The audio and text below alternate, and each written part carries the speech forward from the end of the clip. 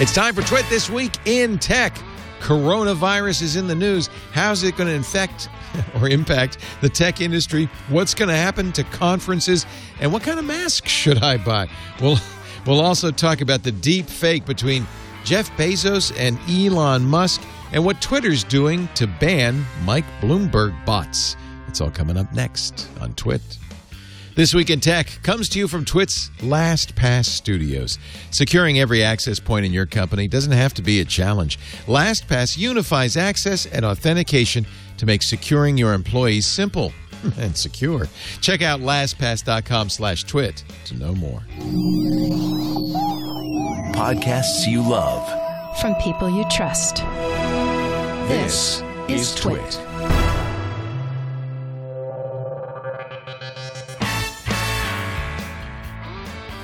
This is TWiT, This Week in Tech, episode 759, recorded Sunday, February 23rd, 2020. Never gonna give you up. This Week in Tech is brought to you by Zapier. Zapier connects all your business software and handles the work for you so you can focus on what matters most. Right now, through the end of the month, go to zapier.com/twit for your free 14-day trial. And by Wasabi Hot Cloud Storage. Thinking about moving your data storage to the cloud? Wasabi's enterprise-class cloud storage at 1/5 the price of Amazon S3 and faster than the competition with no fees for egress or API requests and no complex storage tiers. Your business may be unpredictable. Your data costs shouldn't be. Start a free trial at wasabi.com. Enter the code TWIT. And by CashFly. Give your users the seamless online experience they deserve. Power your site or app with CashFly CDN and be 30% faster than the competition. Learn more at twit.cashfly.com. And by LastPass. Reused passwords are compromising the security of businesses worldwide. LastPass will ensure that your employees are using passwords securely by generating strong passwords for them. Visit lastpass.com/twit to learn more.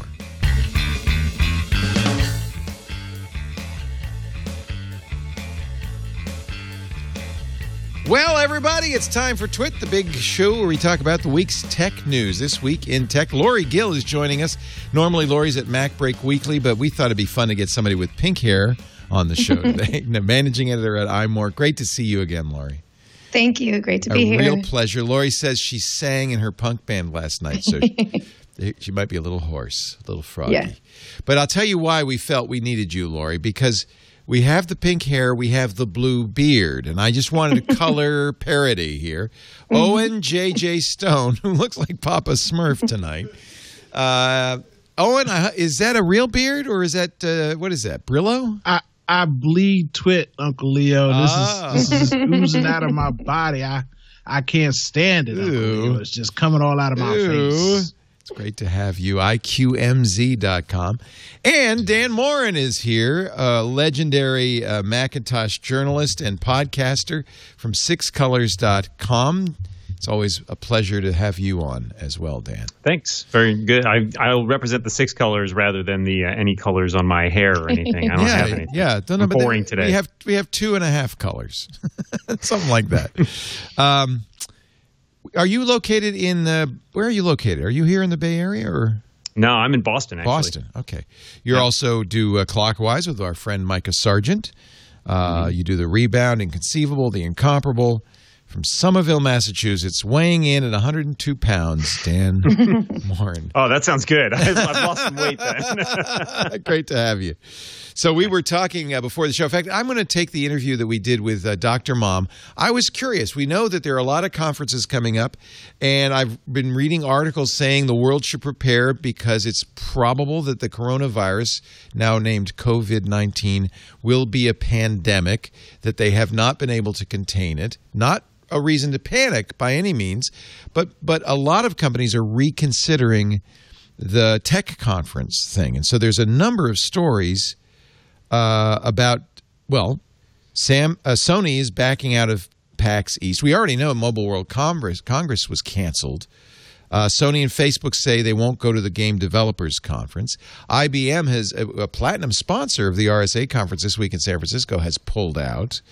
it seems as if a lot of companies are taking this coronavirus very seriously, and there will be, we already know, probably a financial hit to Apple and others because of manufacturing issues in China with COVID-19. Apple shares dropped 2.6%, although honestly, if you're an Apple stockholder, you're probably taking any opportunity you can to do a little profit taking, just because the price is up 80% over this year so far. I mean, it's year over year. It's amazing what's been going on. It's just a temper. Look at that blip.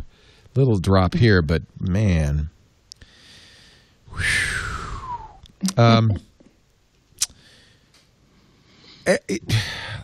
Dr. Mom gave us a little, and we'll give you the rundown on what to do to protect yourself. The short answer is wash your hands a lot. Try not to touch your face. If you can get an N95 mask, and they are widely sold out, it might be worth getting one. But do go. You recommended the CDC site, Lori Gill, where they tell you which N95 masks really will protect you. So not all will. Just N95. Yeah, apparently there's little additions, not just N95, but there's a couple of tag numbers at the end that you want to look out for too, which is why, Leo, you noticed it was so hard to find those specific ones. Those are really, really expensive if you even have the opportunity to buy one that's come up. And Dan, you said something that kind of depresses me, that the Carnival is being canceled in Venice. Yeah, I think they canceled that, and I mean, there's obviously a bunch of other events. I heard this morning, I think there were Italy has sort of the biggest number of cases in Europe right now, which is one of the reasons Venice is one, and Milan was another one. Wow. And it's a little surprising because they're both unconnected too. So this is the thing we're going to see more and more, right? And I think that's what's interesting about seeing how companies react to it, is because this is the first example of it, but it's certainly not going to be the last. So watching all these companies pull out of conferences and watching cities cancel major events, I think, you're going to see a lot of effects from these types of things going forward. It also is an opportunity for entrepreneurs here on Indiegogo. This is just in time for Venice. This Carnival is a Plague Doctor N95 mask.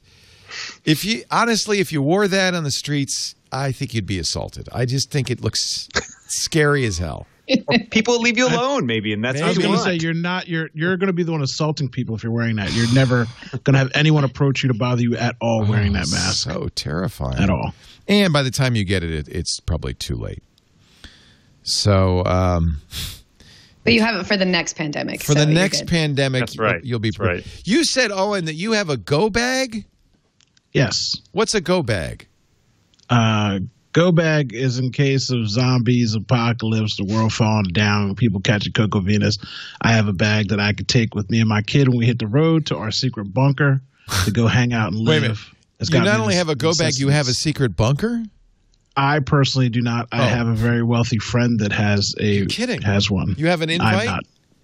I have 2 invites, depending on if I'm on the West Coast or on the East Coast. I have 2 places I can go to. Can you hook Lucky. Can you hook a friend up here? You probably know 12 people that have them. You just haven't talked about it because you think it's a joke.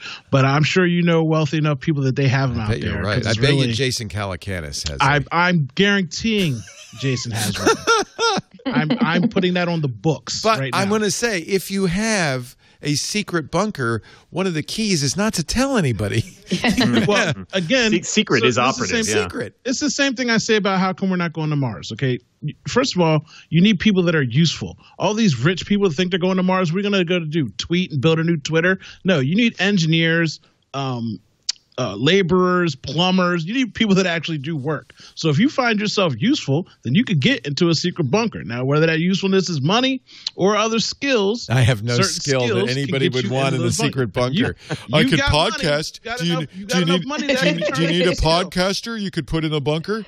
No, actually. See that? And you sit my here in the town, separate bunker right outside. Yeah, you go with the telephone sanitizers and the insurance salesman over there. Wait a minute.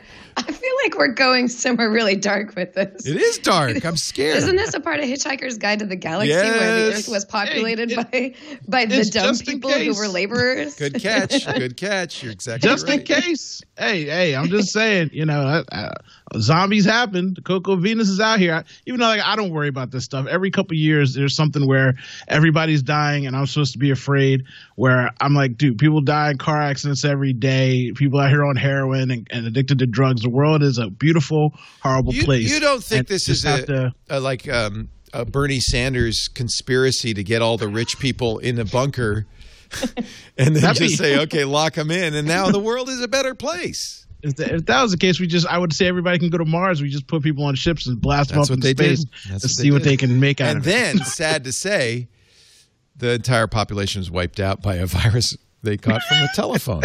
So we're gonna be just fine, Uncle Lee. If we survive the plague with no medicine, no technology, no science, no geniuses, we'll get past this too. Should Apple investors be worried? I mean, they've had a huge run-up over the last 12 months. Warren Buffett sold off $800 million worth of his Apple stock last quarter. I mean, certainly that he didn't know coronavirus was coming. I don't think there's a reason for them to worry about it. Honestly, I mean, and Buffett, it's more interesting to look at how much Apple stock he still owns. Still has a ton, which I think is in billions. Yeah. And so that's a pretty small amount for him. Holy cow. So that's a small percentage. Even with Apple revising its quarterly earnings, they estimated $63 million in revenue next quarter. If they miss that and they only get $60 billion in revenue, is that really the end of the world for them? I don't think so. I think what's interesting about it for them is between this and the relations they've had with China and the problems they've had with that over the last year in terms of the social aspects, I think it's pointing out to them how much of a weak link it is, the fact that they've centralized so much in China. They need to consider diversifying their operations for assembly and all of that to more places around the world, because they can have a situation where a pandemic breaks out and a whole bunch of their facilities have to get shut down, which could impact their bottom line. So I think that's interesting going forward, is just trying to figure out how are you going to deal with these kinds of situations when you put so many eggs in that basket. Dan, you've got a lot that's so true. There's the problem I think that we're seeing right now is that 2 years in a row, Apple has had an issue where being so centrally located in China has negatively affected their finances. A year ago, they had something happen. They talked about how they were diversifying. We didn't see that happen fast enough. And now a second year, something else has happened where there's too much centralized stuff happening specifically in China, and they didn't diversify where they go for supplies and even just building up their, people who are buying things. So I think at this point it is starting to frighten investors a little because they're not acting on that. They didn't act on it a year ago. And if Apple, wants to make them feel better and make the investors feel a little safer, they will actively go out and diversify more with more effort so that they won't have to, adjust their guideline. If something big happens, they'll just say, oh, everything's fine with us. We've got things all over the country or all over the world. It's not going to be, if something negative happens in China, that's not going to affect us. Tariffs won't affect us. Drops in the economy aren't going to affect us. That's what they need to do. Have they diversified sufficiently? I guess not. So two things about the diversification. One, it's hard to diversify when you have a labor force that works for negative money and putting them in other places around the globe. So that's the first thing. Finding another place that can make these products at the price that China makes these prices at, which keeps your investors happy. Second thing I like to just point out is if you're a regular person, now's the time to buy a couple of Apple stocks and to buy the sub chains of their subsidiaries, okay? Because not only is Apple going down, but the place where Apple gets their chips, their memory cards, their glass, everywhere, all those places are taking a hit because they're losing out right now. So if you got a little bit of money to spread around, now's the time to buy. This would be a good moment for me to say none of us know what the hell we're talking about. And if you make investments based on any recommendations you hear on our shows, good luck. Yeah. And that being said, I think Apple in general is a safe bet on Again. I'm the guy who told my dad 5 or 6 after Steve Jobs died. So it was 9 years ago. Oh, sell your Apple stock. Apple's not going anywhere. And every Thanksgiving since in the tank. Yeah, Apple's going to tank. You should sell that stock, cash in on all the money you've made. Every Thanksgiving he tells me, and I didn't do it. Ha ha. Sorry, I think Owen makes a great point too. The other issue there is like volume, right? Apple makes so many devices, just millions upon millions of devices. Moving their supply chain from one place to another is a huge challenge, right? Like finding not only the labor force, but also the facilities that are available to produce these kinds of things in the huge scale that they needed to be produced.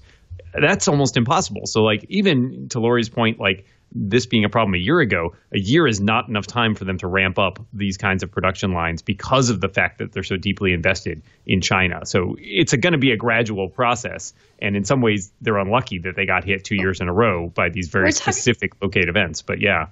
We're talking about, a $60 billion company, though. I think you can throw money at it to make it go faster. I do agree with you. To a certain extent, but there's still limitations in terms of like the factories, just because China has made such a huge part of their economy, creating these places where they can build all of these things and having these gigantic labor forces. And other countries have not invested as much in that yet. And so Apple can throw money around, but even so, there's just physical limitations. But let's not forget, Apple has done this already once. They did it in 2007 when they introduced the iPhone. They actually built an amazing – it's not like all this stuff existed before Apple came along and said, let's build the iPhone. They had to invent machines. They had to create a supply chain. This is why Tim Cook is now the CEO of Apple. He created an amazing supply chain. Okay, maybe it took him, 10 years? Probably didn't even take him 10 years, 5 years.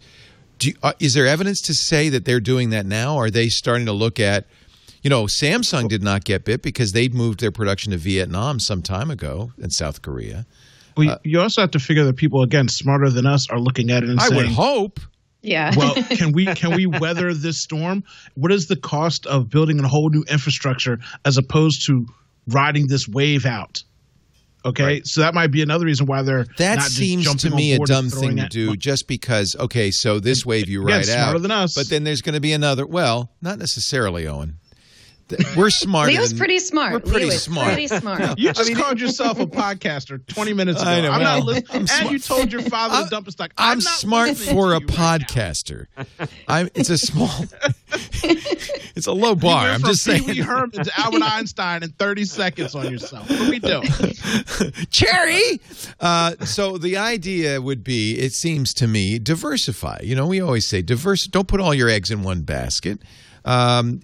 Samsung is going to benefit from this because they're cranking out, admittedly, it's the S20 and the Z Flip. By the way, I canceled my Z Flip. What? Good. Yeah. Oh, Leo. Yeah, well. I wanted to see that so bad. I was so miffed because I ordered it within a minute or two of the, midnight Eastern time, and I couldn't get it. And then I went into the Best Buy that I ordered it from. They said, "Yeah, we had 2, so 2 people beat me." And then I said, "Well, all right, ship it to me." And I canceled it Friday because it's like they still haven't shipped it. You breathe on it and it breaks. Yeah, and that's the other thing. By the time I get it and review it, no one will care. Yeah, no one will care. I wanted that razor so bad, and I watched a stress test and a drop test. I got anxiety in my heart knowing that I was about to put out $1,500 for something, and I if I put it in my pocket and I turn the wrong way, I got issues. So I got an old razor here. I'll sell you for $1,000. Jerry rig everything. I think Jerry rig everything kind of put the kibosh on it after. But I didn't plan to take an X-Acto knife or pointed things to my screen, but it did look like it wasn't the most durable screen ever. And but then it folds in half, so you don't have to worry about that. It's self-protecting. Don't talk me into it. No, the outside has a touch screen and it's glass, and I saw a drop test on it. It shattered into a billion pieces, and it's just and you can't cover it. Like I can't protect it with something. There are cases for it. There are cases. It comes with a case in the box. how many times? Okay, 10 years ago when we all had flip phones, you didn't mind pulling out your pocket and flip it to send the occasional text or make the occasional call. How many times do you pull your phone out of your pocket these days? You want to have to flip the thing open every single time? Okay, I like you, Yes, Dan, more. it You're talking sounds me out of it. satisfying. That sounds wonderful to me. Oh, I especially wanna when you do hang that. up on somebody and you go, wham, and then it shatters into a million pieces. Oh, and here you we go. Here we go. Look, Now they know. I just get over here and I'm That's your billfold. huh? Hello? That's a classic Merlin Man move. It's a Merlin there. man talking into his billfold, baby. What are we doing out Hey. here? Okay, let me flip Look how that you up. flip it, though. You look so cool. I love you so much for lying to me like that. That sounds so good. When you just said that. I appreciate you. So TrendForce issued a report on what the COVID-19 outbreak could do to tech manufacturing. Smartphone production, they project 12% decline this quarter. The supply chain is labor intensive, so having people out sick obviously is going to cause not only a shortage in the phones, but all of the upstream components like camera modules. So it's going to take a while to recover there. Several fiber optic suppliers are based in Wuhan, the locus, the epicenter of the coronavirus. That's 25% of global production. That could impact 5G because 5G is going to require, in many cases, fiber optics. The flash and DRAM market, no, because there are companies making them in Vietnam and Singapore and South Korea, and they're also highly automated. Oh, the robots don't get COVID-19. No, they don't. Video game console manufacturing has been heavily hit, but next-generation production should not be impacted since the PlayStation 5 and the Xbox Series X aren't launching till the holiday quarter, and so there'll be time to make the, they don't sell that many of those. Smartwatches, laptop PCs, and smart speakers will see the biggest decline in previous forecasts. Smartwatches, 16%. So there are some sectors that are going to be hit worse than others, but yeah, we'll recover, right? It's so what? You can't get the phone for another month or two, right? I think there's a coming and going aspect to it too. I mean, when Apple talked about revising their forecast, part of it was not only the production aspect, but the fact that they had to close all their stores in China. Yeah, and China's a huge market for them. So any company that's doing business in China right now, they're going to take some hits from that. And then the question is, if this continues to expand more globally, are other cities and other countries going to follow the playbook that China set out and close down a bunch of these stores in other countries, thus killing, some brick and mortar retail? So there's definitely a consumer impact as well as just the production side. Well, since I've got Dan and Lori here, and they both cover the Apple space, let's talk about whatever this next phone that Apple, the rumor is now March 31st. Is that credible that Apple will have an event to announce this $400 successor to the iPhone SE? Is that about right? Yeah, if it's an Apple, if there will be an Apple event, March 31st makes the most sense. I think they traditionally will have it the last Tuesday of the month, so that fits right into the narrative of when they would have it for sure. Yeah, and yeah, I agree. Dan, how much has the coronavirus impacted that? I mean, that's probably what those factories were making.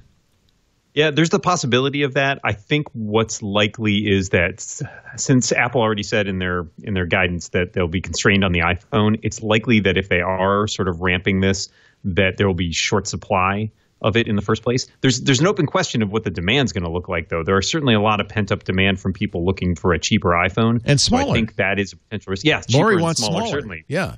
Yeah, so I think that is a risk because I think you'll be looking at maybe just it's going to take more, there'll be a few weeks, ship times will slip pretty quickly, and it will take a little while for them. But I don't think it necessarily will push back them announcing it. I think they want to hit that March date just for not only that, but whatever else they have in the pipeline. Yeah. And you can hit the launch and the pre-order and then get that first wave out like they always do, and then tell you that the next wave is going to take a month to get to you or whatever they want to do. But then they can actually judge what the market's going to be like. And you got to figure they were already pumping out these phones before this happened. They're not just making these phones a month before they announced them. Right. You know what I mean? Right. So these phones have already probably been in production if they planned on having a March launch on them. Right. And they're going to want to underpromise and overdeliver rather than the other way around. Right. That's how they do it. Like the Z Flip. Well, I know this phone's going to sell like hotcakes, and not just because it's cheaper, but just because I personally in the world see so many people with small phones, and it annoys me. And I ask them why, and it's just because they can't deal with a bigger phone. And I'm like, you are living in 1980 right now, and I cannot hold this thing in my hand. But they love a small phone. So I think this thing is going to sell like hotcakes for a lot of people. It's not even that much smaller, though. I mean, it's basically going to look a lot like the iPhone 8 in terms of size, which is smaller than the 10 and the 11. But it's not as small as the SE. Not like, right, the SE was way smaller. Yeah. I don't think they're going Dan's back got there. my back on Was this SE one. 4-inch? Yeah. What do you got? Look at the size of that. That's Hey, Grandma. Beautiful. Look at this thing. Look at this thing. It's so easy to hold in my hand. I love it so much. Which model is that? The SE. That's the old SE. Okay. It's so nice. Yeah, it looks just like an love it. iPhone 5, doesn't it? Yeah. I'm over here working Right. with the new Yeah. iPhone. I don't know what you're talking about. That small stuff. I need something that just just dominates. That's a my whole banana hand space phone. on my phone. That's right. That's a candy bar phone. You don't like the clearly. new? Come on. Oh, sorry. I apologize. My mistake. Anyway, I wish I had an iPhone carry 8 in on. front of me to show the difference between the two, because it's like, much again, bigger. when we talk about small, I'm thinking of that 4-inch form factor. So I'm thinking Yes. that size. So when people say the iPhone 9, if you want to call it that, is the smaller phone, I'm completely in a disagreement. Dan, you are right down my pathway where this is not the small phone. This is the same size as the iPhone 8. That's not a small phone. That's a still, huge what, phone. It's like a 5.4 4.7. inches? Yeah. Yeah. Oh, yeah. So it's way too big. at some point you're going to get aged out. Though you're going to have to do it.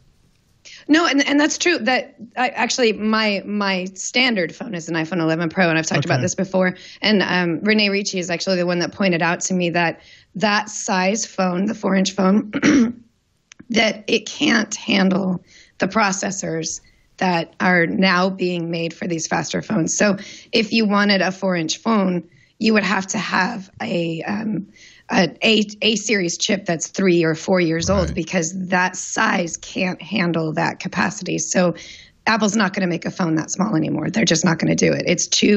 The technology that goes inside it would be too old. Nobody wants that. I don't want an iPhone SE that has technology from 5 years ago. I want an iPhone SE. You want it to that look has like today's it. technology. You want it to look Yeah. like 5 years ago, but work like today.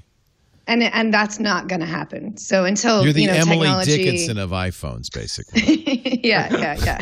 So they say the rumor is that it'll be an A13, the current A model processor in this new iPhone. So they just couldn't make it small because is it heat? Is it, or is it just the physical size of the chip? The processor would just burn out the phone. The processor is too strong to handle. It's too much, man. You can't handle the phone can't handle it, and the phone would just kind of blank out. It would just crash on you all the time because I assume battery battery capacity would probably be an issue too, right? You need that extra space to fit in those higher power batteries to power not only the processor but the screen and everything else that goes in there. So there is a physical space limitation for that as well. Yeah. My hope, though, is that someday the guts of phone technology will be advanced enough that we can go back to smaller phones and just have faster processors and stronger batteries that are smaller so that we can have that small phone again. That's my hope someday. It's interesting. It's interesting too because there was, I think back to the 80s and the 90s, and miniaturization was the trend for so long, right? Especially with the advent of microprocessors, and it seems like now we've moved away from that on that arc, and so eventually we have to wait to get back to the point where we can miniaturize everything once we're again. We're trying to do so much. We've got multiple GPU cores in this thing. We've got, these are much more complicated chips, and then of course there's radios. Think about it. It is miniature. This is a supercomputer in my pocket. But to be honest, they're overdoing it at some point. There's no R&D in reverse engineering to make things smaller now because you're making a phone that's got 16 gigs of RAM in it. For what? What are you really doing on your phone and on a Samsung S20 that you need 16 and 30? No, you're not doing everything. That's the point. Most people are taking pictures of cats. And when's the last time you edited a video? I can have a something in terabyte 8K, of cat pictures on my phone. But you don't, though. You don't. You might. bump it off to the nobody uses that stuff, but we just keep pumping them in there. And I'm like, why are we doing that? Because you got to sell it. And it's just so annoying because why? And greed, and we got to do it. Anyway, I'm sorry for complaining. But, I mean, we don't need this, man. We don't need it. All right. I just need to tweet and text and videotape my kid sliding on a skateboard or something. I don't know. Back to that flip phone again. There you go. There we go. I should have bought. I should have bought that. the Z Flip. I'm killing myself. You need that battery power for your go bag, though. So, you know, true. You got to have that. True. Our show today brought to you. We got a great panel. Thank you for being here. Bluebeard himself, Dr. Owen J.J. Stone is in the house. He literally, folks, if most people listen so they don't know, just imagine. How can I describe this? It looks like a Brillo pad strapped to your chin, and it's bright blue. It's TWiT blue. Yes. Yes. Only you can prevent forest fires. I don't. I can't. I can't. Lori Gill. Beautiful. Lori, it's beautiful. Lori Gill, the lady with the pink hair. I love this color. Man, I feel like I'm living in a different world. I feel You like are, Leo. Emily Dickinson right now. Come on, Boomer. Yeah. Okay, Boomer. Okay. Dan Morin's also here. It's great to have you all. We do this show on Sunday afternoons with a lovely studio audience visiting us from France, from Australia, and some other places. I have it written down. Milwaukee from Mark, and Ray's visiting from Minneapolis. So we got people from all over the country visiting us. Thank you for being here in the studio with us. Our show today brought to you by Zapier. I am so in love with Zapier. Now it's got to the point where when I use a new app or tool, before I even get into it, I say, do you have Zapier integration? Zapier lets me automate the things I do over and over again so that I can still do them over and over again, but with no effort. And man, it works so well. There are over 2,000 apps you can connect with. If you're in business, everything from emails to spreadsheets to CRM. Got a home automation system? Yes. I use it for our shows all the time to build our rundowns. I use Zapier to bookmark, to tweet, and to put it into a Google Docs spreadsheet so Carson could put it in the show rundown. And it happens automatically. 4.5 million people who use Zapier. And on average, they save 40 hours a month. 40 hours a month, they don't have to do anything because they're using Zapier. And you don't have to be a developer to use Zapier. It's easy. Just connect the apps you use, connect your business software. If you're in sales, you engage leads instantly, automatically import new customers. You can notify your team about opportunities. Zapier is unique in another way. It supports multi-step apps. So multiple things can happen with a single trigger. That's very, very cool. Very, very cool. You want to try it? We got a 2-week trial for you, but you got to hurry right now through the end of the month. If you go to zapier.com/twit, zapier.com/twit, you can try it free for 2 weeks. Zapier.com/twit. I get an email every month from Zapier, or every week from Zapier saying, we've saved you so many hours. It's so cool. You're going to love it. And don't be intimidated. It's not programming. It's much, much simpler. You can build the exact solution you need in minutes. No code, no developer necessary. You'll feel powerful. Take Zapier to work and make more time to grow your business. Take Zapier home and have your lights come on and wild things happen. Right now through the end of the month, try Zapier free for 2 weeks. zapier.com/twit. zapier.com/twit. We thank Zapier for an amazing product. Now I know why I can't get the... Carson just put a story in. Now I know why I can't get the Z Flip. That factory's closed. Whoops. Now I know. Weren't you just saying that Samsung was in the clear? I was just saying they were in the clear. An employee in the division that's in charge of smartphone production tested positive for coronavirus, so they've shut the factory down. And this is in South Korea. This is not in China. Might reopen on Monday. Oh, that's bad news. The shutdown's impact expected to be minimal. I guess if nobody's buying it. That's what I was about to say. I didn't want to say it because it sounds rough, but I'm like, oh, now this is the problem why you didn't get your phone? I'm like, 4 people wanted this phone, and they were the 4 people that did reviews and dropped it on concrete. I know. Nobody bought this phone. I was mad because like all the YouTubers got theirs. That's and they had to send them back. Yeah, that's true. I wanted one to keep. AirPods, you can't get those either, can you? I don't know if that's related. That's just always been that way, right? Yeah, it's been since you mean AirPods Pro, right? The Pros. Since its launch, it's been behind. Well, behind on. I don't want to make this an all Apple show. It's apples and viruses together, but as long as we're talking, I saw that weird Target post. Some Target employee posted pages from a Target inventory system that showed a bunch of new X products. Including AirPods X generation. What do you guys think? When I looked at that, I thought that's fake news. That's fake news. Yeah, well, I'm skeptical for sure. Okay, we got a fake news. Dan, you're skeptical. Yeah, I mean, it's no secret that Apple's been working on other versions of the AirPod, and they would be crazy not to. Like Lori just said, they've been back ordered basically since they came out. Like there is a clearly huge demand for their wireless headphones. Yeah. Sales are great, right? So why not expand that? Because the biggest issue with AirPods for a lot of people is that they're not the right fit or they're not comfortable. So if they're talking, there's been a lot of rumors that they would be using things like or possibly an over the ear set, like more like a studio set of headphones. Okay. And obviously Beats makes some of those now, but certainly something with Apple branding. Right. Yeah, exactly. But it's certainly something with the Apple branding, I think, dye them white. Even just draw more Bingo, people. AirPods. Yeah, there you go. X. So I'm not surprised there might be something coming. I don't buy the name. That's the other thing. Well, then there were these images following shortly thereafter. Apple TV Gen X, Apple Watch Series X band, Apple iPod Touch X. So, Lori, you believe it? Well, I mean, it doesn't seem out of the question. So I don't look at that and go, oh, this is definitely fake.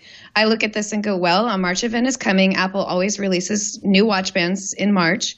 TV Plus is something that they're really trying to promote. So putting out a new Apple TV, just a bumped generation version, nothing special, makes sense to me that would be called out at a March event or maybe at WWDC. Just an update, nothing crazy. And new AirPods. So the price on that one is what kind of throws me off, because I do believe that we're going to see a 3rd generation AirPods coming out, maybe by this fall.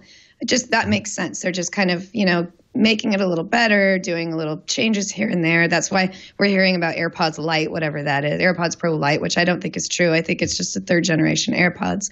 But the price of that looks more like an over-the-ears thing. But Beats also hasn't put out a new version of Studio Pro with the H1 chip. So this could be called Apple AirPods Generation X, but what it really might be is the new generation of the Beats Studio Pro. I hope I have that right. Their naming scheme is so hard for me to remember. It's their over-the-ears Pro noise-canceling headphones for Beats. So that could be the new generation that's going to have the H1 chip. We know that's coming. It just hasn't come out yet. So these, to me, all line up with potentially, yes, this could be what's coming in March or maybe by WWDC. So that's my thought. First of all, they're not going to use X. So no. I think the X must just be a placeholder. Yeah. And it feels to me, I don't think these are photoshopped. It feels to me like they're real, but it's the Target inventory system. Somebody just put in a bunch of dummy entries. I said fake news because I saw that Apple logo on the over-the-ear headphones, and I'm like, there's no way they're going to do that. Josh. Yeah. He put it right on there. That's not a mock-up. That's what that was. Yeah. It was a mock-up. It says right on. Gotcha. He's not trying to claim that this was an actual image. He's just saying this was the image that I created as a mock-up just to give you an idea. But I'm like, I agree with Lori that there's enough here that works in terms of things like, I think the watch bands, they roll out new colors every spring. Right. We know they're going to do that. I think that makes exactly. So this stuff does line up well with that March event. The TV one is the one that I have the biggest question mark about, because I think Lori's logic for that is spot on, I think that product is such a weird place for them to be right now, just because it is so much more expensive than any competing product. It's $200 roughly. Right, and because they've been putting their Apple TV Plus app on all the other platforms, including it's other less people's compelling. TVs. Yeah, TVs, Roku, Yeah. Amazon Fire TV. You can get a device that will stream that content much cheaper than an Apple TV, box will do for you. So I'm now curious with their about gaming that. system too, that with that new gaming $5.99 a month Arcade games, because their last one had a gaming component to where you could play games on it. They might have something that's a little bit beefier for that if they find that people are actually Could be, right? paying for their arcade. Something with that, maybe. Yeah. And just like a little spec bump, which is why, it's not a revolutionary brand new product that's cheaper or something like that. They're successful with Apple TV, with the box itself. Not as successful as Roku or something that's much less expensive, but they're successful enough. So until they come up with the completely new set-top box or maybe dongle or streaming stick or something, they're just going to give a spec buck here and there and just kind of say, if you were waiting to buy an Apple TV because you were waiting for a spec bump, well, we just gave you one, so just go buy that now and start watching TV Plus and playing Apple Arcade on it. It makes a lot of sense to me that they would just kind of, appease the masses in that way. I actually waited way longer than I needed to because I was hoping that they would put out a new Apple TV with even just a minor spec bump, and they never did. So finally, in last December, I just upgraded to the 4K. I had the 1080p one, and I just upgraded to the 4K just because I was tired of waiting around. So this probably appeals to people like me, who was let's give it to them, and then we'll have something bigger later. But for now, here's this. Yeah, and if you think that you get a free Apple TV Plus year, it kind of cuts the price in half. Mm-hmm. If that's the only way you can get it, if you didn't buy an iPhone or an Apple computer or something in the last year. I've still yet to watch anything on Apple TV. It's crappy. Don't waste your money. No, it's free to me. I still haven't done it. It's free, and I still haven't looked at anything. Yeah, I bought Disney Plus, or I got it free with Verizon, and I tried to watch Mandalorian, and I didn't even get to the Baby Yoda part before I gave up. So, Leo, I don't think I could be your friend anymore. That hurts me. I didn't get to the Witcher in the bathtub scene either. I feel like I have a short attention span. How soon does Baby Yoda show up? Like the end of the first episode. Yeah, it's like a half-hour episode. Really Leo, soon. come on. Seriously, I got about 15 minutes in. Lisa and I looked at each other and go, "This is for kids," and we went and watched something else. I know I'm a bad man. I am not part of the Star Wars generation. In fact, God, I feel so terrible. Did you see the Elon Musk, Jeff Bezos deep fake? Have you seen this yet? Haven't seen it. Have not seen it. Can I? Karsten is my new conscience. No, I can't show it. No, I'm sorry. It's Who's so cool. It's so cool. Who's going to get mad at me for this? You should describe it really well because it is so. Well, who cool. owns the right? I'm not playing the. I won't play the audio. I don't know who owns the rights, but nobody who makes deep fakes is gonna take us off YouTube. All right, okay. Don't play the audio. I won't play the audio because that is owned by Paramount. Oh. So this is the menagerie. So first of all, I got that wrong. First, I called it Star Wars. Then I got that wrong. I said that's Shatner, and it's not. It's Christopher Pike. Okay. And it's Jeffrey Hunter. Yeah. Yeah. All right. Obviously, I'm with the wrong crowd here. So this is a pretty. Now the audio, which we're not playing, is this audio from the actual TV show. But look at their mouths. Look at their eyes. Look at it. It's indistinguishable. You think Jeff Bezos is the alien with a giant brain, and that Elon Musk is Commander Pike. It's creepy. It's and a little the uncanny craziest valley, thing about this is what? They rendered this on a Samsung S20. I wouldn't be surprised. You're joking, obviously, but I am. Yeah.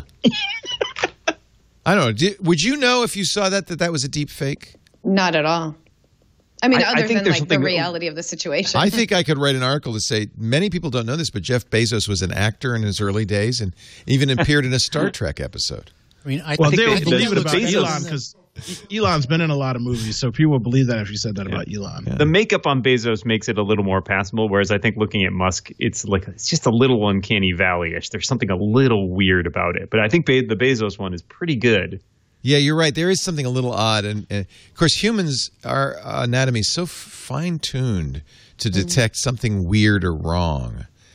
And you couldn't even put your finger on it, but you could kind of see. I would just think it's CGI or something, right? Something looks weird. Did they just generate this character? It's like his face is too big for his head or something. There was one the other day making the rounds of Back to the Future where it was Robert Downey Jr. over Christopher Lloyd and Tom Holland from the Spider-Man movies over Michael J. Fox, and it was eerie. It was very weird. Can I play that, Karsten? No, please. Let's not push our luck. Let's move on.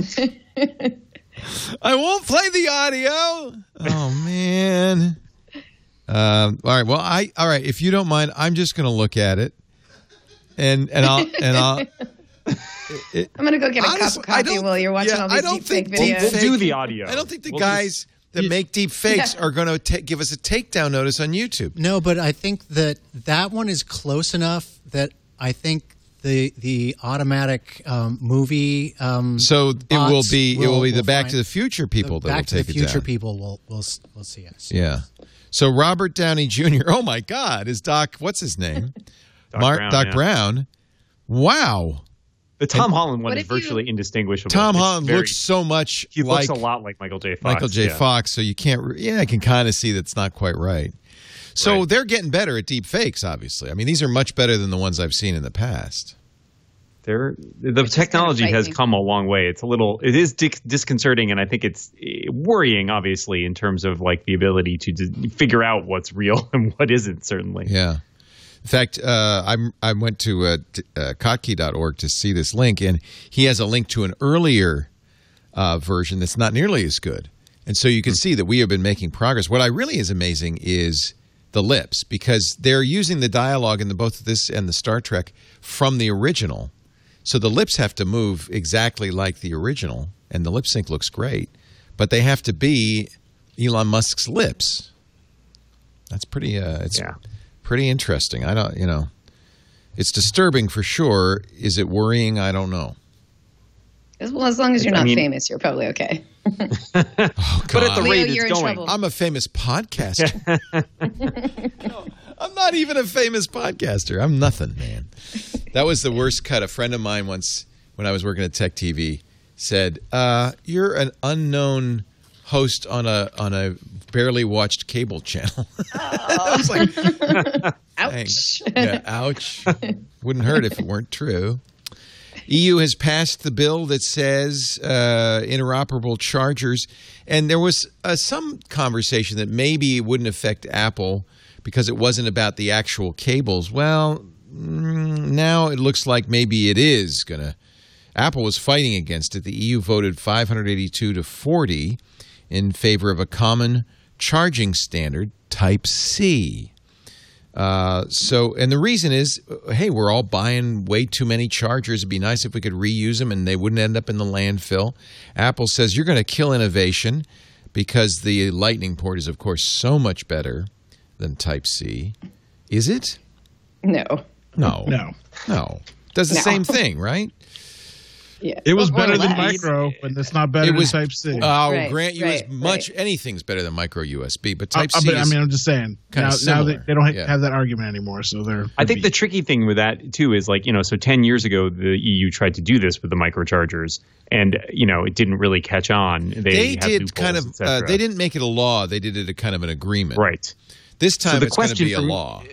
Right, but there's also a moving target, right? Because Type-C will last for 10 years, and then they're going to have to mandate another connector. So, putting that in the hands of government regulation rather than the individual phone makers, I applaud the idea behind it. I just wonder how much it's going to be workable.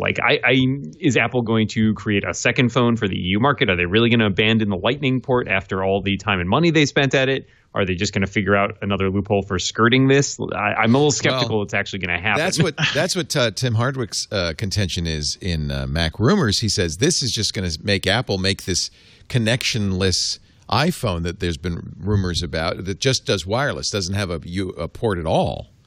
That seems which is horrible. I don't think that's going to happen. They've already gotten rid of their own Lightning cable. When I buy my MacBook Pro, I'm not even going to pick it up because I don't want to touch it. Has two USB-C ports on it and no other ports on it. The iPad Pro has USB-C. So iPad Pro too. Everything else should just be that, and they need to get rid of it on their own. They know better. They're just squeezing out because they can charge you $45,000 for this stupid lightning cable. There is a good point to be made there. YubiKey sells their dongles. I use a YubiKey to log into LastPass and other highly Gmail, highly secure things. And this one has a Type A connector on it, but there's a YubiKey with a Type C on one end and a Lightning on the other end. The one with Lightning on it is $40 more than the one with just Type C. And in a way, that's how you can tell. That's the Apple tax is $40. Yeah. Well, there's an NFC one too, though, so that in theory that should work. Yeah, that's actually the one we're going to the wireless one. Yeah, I have the NFC one, right? I think they'll move eventually because the Lightning port will eventually just pass its usefulness, right? Like in the same way. I think the issue is like they're also worried like when they abandoned the 30-pin connector, it was the right move at the time, but people were not happy about that, about having to replace all their stuff. I mean, it's softened a little bit by the fact that the USB-C is at least standard, but yeah, I'm kind of picturing there being a lot of revolt when they decide to eventually abandon Lightning stuff because so many people have not only cables but accessories and peripherals. I think it's in the next year or two. I think they're going to have to. And I think now more people will revolt because they want USB-C. Right. Yeah, blame the EU. Yeah. And I'll be happy because I have USB-C chargers all over the place. I'd love it if everything was USB-C. But to further Dan's point, and while on the one hand I do think that Apple was still trying to protect their proprietary cables, the fact is that it potentially could stifle innovation because if there's a regulation that mandates that phones in the EU have to have a USB-C port, why is anyone going to try to make something better than that? If you have to do it, nobody's going to invest in the research to make a better one. They're just going to stick with the USB-C. So 10 years from now, I don't even see why anybody would invest in 10 years from now trying to make a better port, because there's this regulation that forces them to make it USB-C. So I do think that these kind of regulations have a negative impact on our ability to like see advancements in technology, because money has to get put into researching and investing in this kind of stuff. And if somebody says no matter how cool it is, you can't use it, you have to use this other technology, no one's going to put the money in the first place. It's just going to stop right there. I believe in the power of man and the power of USB 2.0 to now USB 3.0. And I look forward to the USB-C 2.0 or 5.9. USB 4 has already been announced, and it uses the Type-C connector. Yeah, so they just got to keep the same thing and just upgrade it and innovate. I believe in that, but I'm just trying to get off this lightning cable so bad. I think I would guess Type-C. I would hope Type-C is well enough designed. My iPad Pro's USB-C. Yeah, I would hope. Well, there's also the physical engineering part of it too, though, because if your phone always has to be thick enough to accommodate a USB-C port, that's Apple's other complaint. But I think I could get a USB-C port on my iPhone. It would fit. Well, I would disagree with that. Under there, you don't see. Well, like if you go to iFixit's rundown of the internals of an iPhone, you'll actually see that there's a lot of stuff crammed in there down at the bottom. I'm just saying USB-C isn't that much bigger. I mean, I'm not claiming to know, but I'm putting my USB-C Pixel 4 right next to my iPhone 11 Pro Max with its Lightning, and it's a little bigger. It's pretty close. But yeah. And we all want it. Like Apple fans want USB-C at this point. Those of us that are kind of entrenched in technology, of course, my mom doesn't want it, but people like me, we're on board with this. We're ready for USB-C. We want it. It's coming. We were hoping Apple would do it on iPhone XS actually, and we're really hoping it for iPhone 11. So with this sort of like regulation in place, with the potential of seeing it, maybe not in this fall, but in 2021, almost definitely, seems very exciting because we've been wanting this all along anyway. It's just all the rest of the people, you have to get on board with it. Like, why'd they take away my Lightning port? Now I have to get a new cable. I want them to replace the Lightning port on all the other stuff too. I mean, like my trackpad and my keyboard charge via Lightning. Like that's why. Like that could be a USB. Your Apple TV remote. Yep. Yeah, everything should be C. So I would hope that C is well enough designed that it could accommodate future generations without having to be complete. It's just a physical form factor. It's not. Right? Well, look at how long we've had the USB-A ports have been around for basically ever. So, and they've gotten faster. So I agree. I think it's not like the end of the line, but Lori does have a point that like if people are mandated to put that on there, how much time and energy are they going to invest into trying to find the next best thing? And true. Can Apple make an end run around it by doing that, totally portless phone? It's the general argument against government regulation is, well, don't mess with it. Just let the market rule. But I don't know. I think sometimes... I'm not usually in favor of that. I want to be really clear. I'm not making an advocate I for just want general. USB-C too. I'm going to back you up with that, Dan. I'm right with you. I just want USB-C on everything. Yeah, me too. There's something else I totally That's disagree. vote. But That's my vote. I just want C. C is for cookie. It's good enough for me. Our show today brought to you by, speaking of cookies, wasabi. How about wasabi? Ooh, wasabi. I'm not talking about that green blob on your sushi. I'm talking, it's hot, but it's hot cloud storage. Yeah.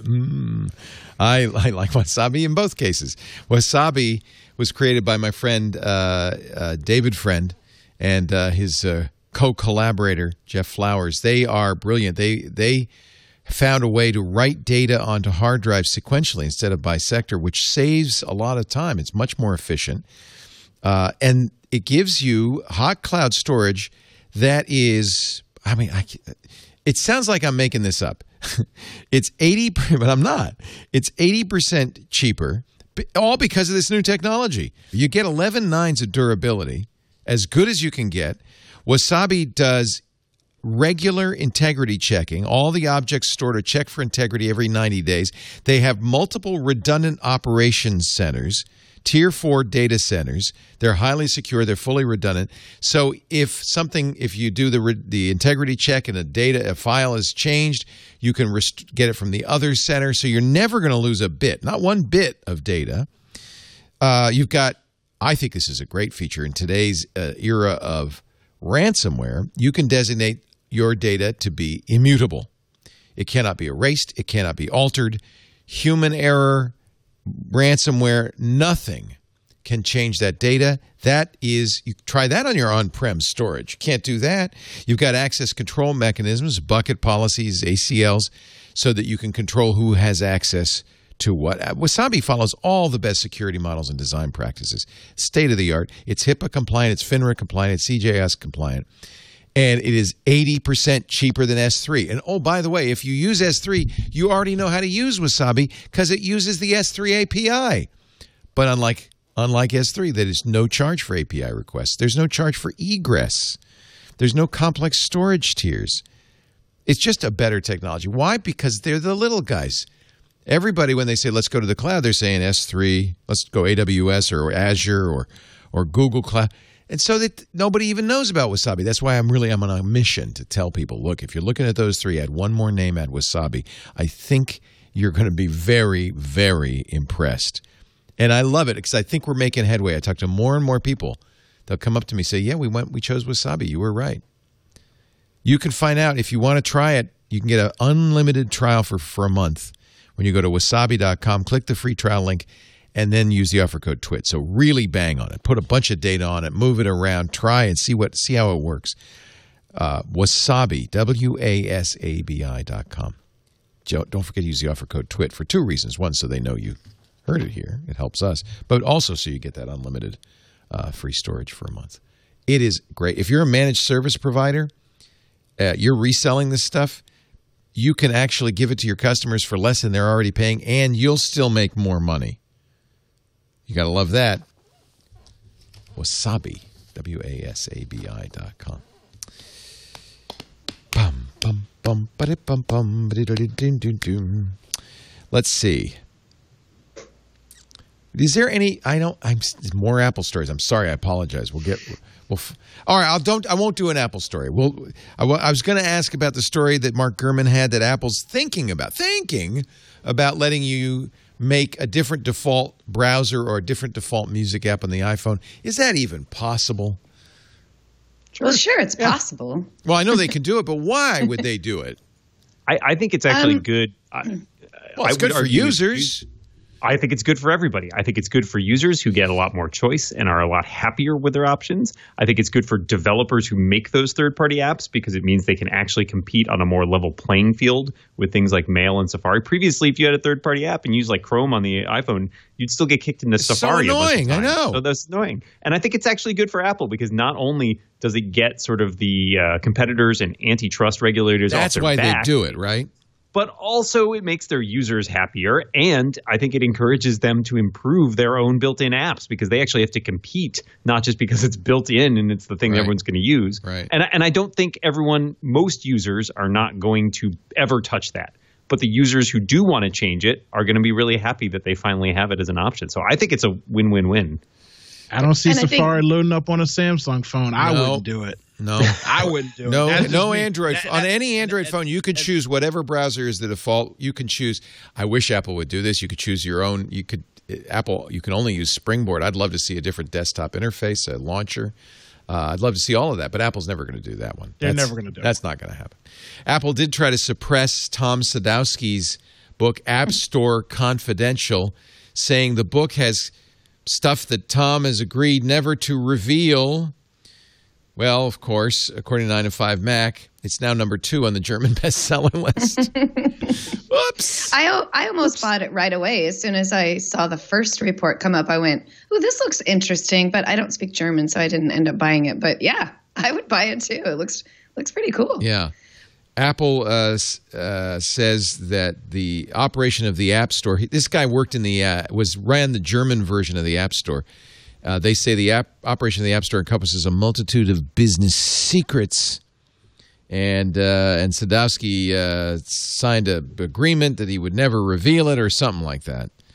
Well, I think the original report where Apple had made a statement to, I think The Verge, if I remember, so they fired him. And he had said that he showed them the book. He presented before he was fired, while he was still working with them.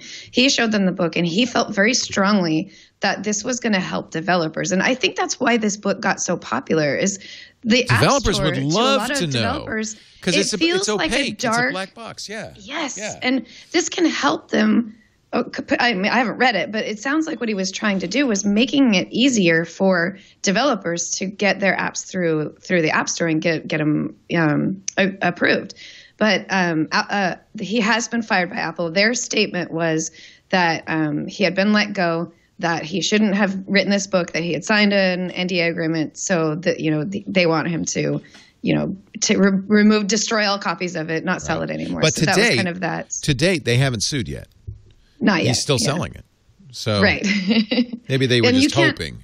You can't take back those books that people bought. No. Like if you buy a physical copy of this book, it's your physical copy of the book. So it is in German only at this point. Right. I'd love to see it translated to US. I would buy it and read it. I would love to know some more helpful tips for developers to be able to get their apps through the app process because arguably, so often you just don't know. I was just going to say. Yeah, and arguably Apple should be doing this themselves rather than waiting for someone else to write a book about it, right? They should be helping developers do that. No one's supposed to know why we banned their app. It's secret.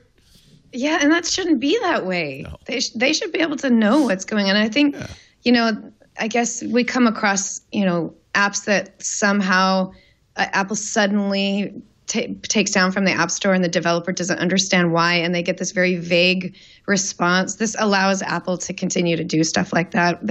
That seems really, it doesn't make sense. Why would you suddenly tell me that my app is not approved even though it was approved before? And Apple might say something like, well, now you're copying our operating system, even though Apple might have been actually copying their app or something like that. The secretiveness must allow them to get away with stuff like that and just say, well, we've got our regulations inside here that you have to follow, and you just have to figure it out. Larry Ellison is, as you know, Oracle is in the Supreme Court in their fight with Google. This is one that's been going on forever and ever and ever. Oracle's trying to collect $8 billion in royalties because Google used Java in the Android operating system, except they didn't use Java. They duplicated the Java API. And Larry says, well, that's a copyright API.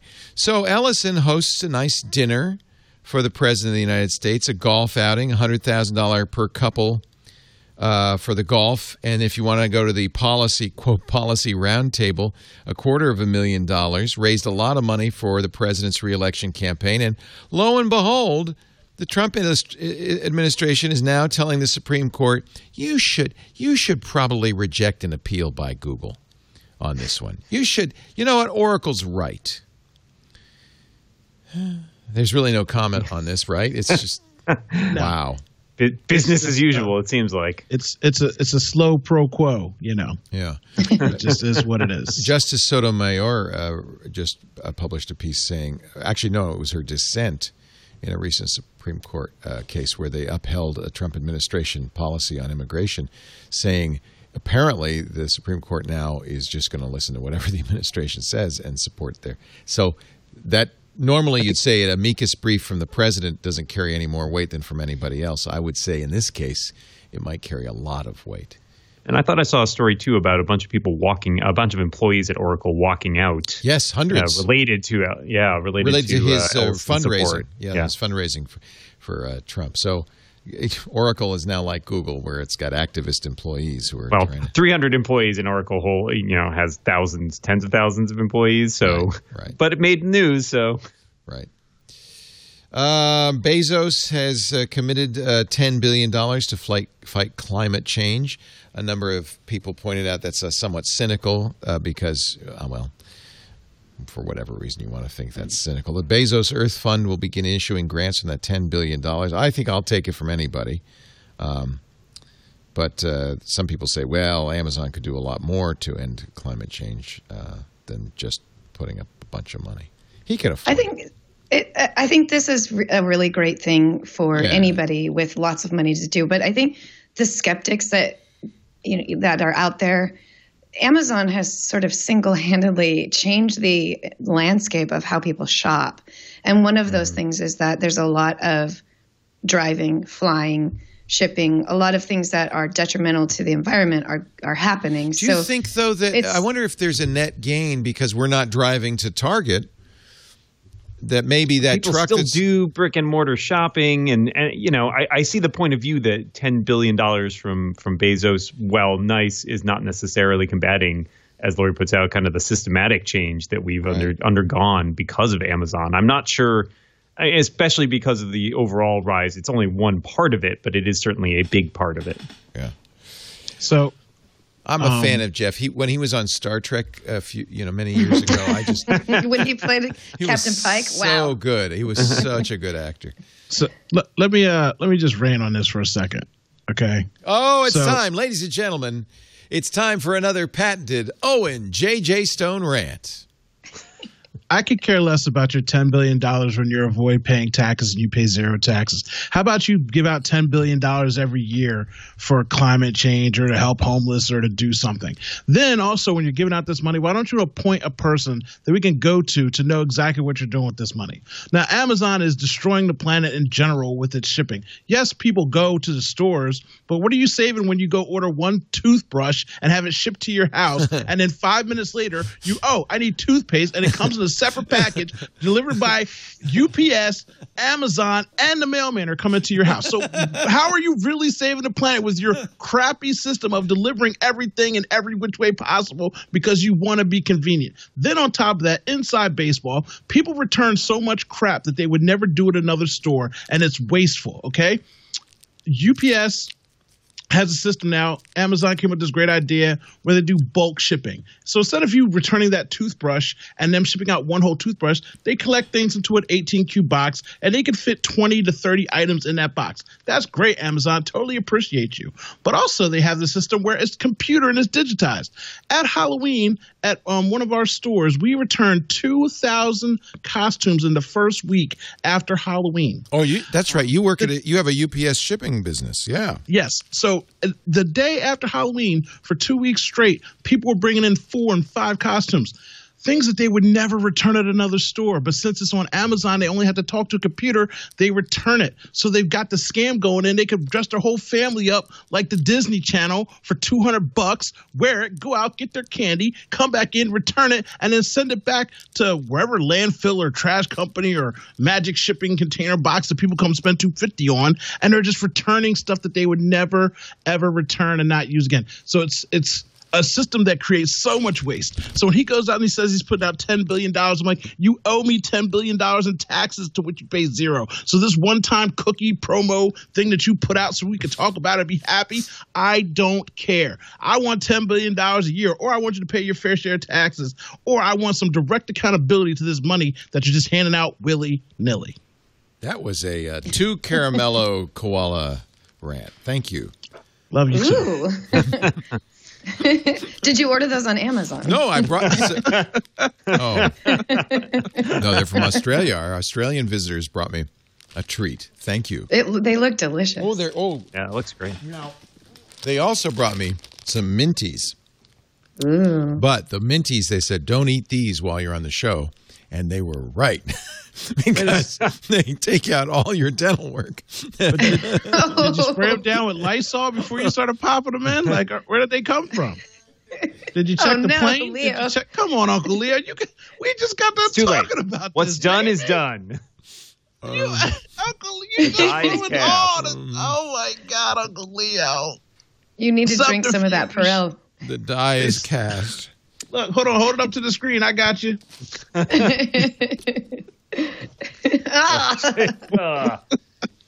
that'll fix it. I got to ask Dr. Mom if you can if there's like post facto Purelling.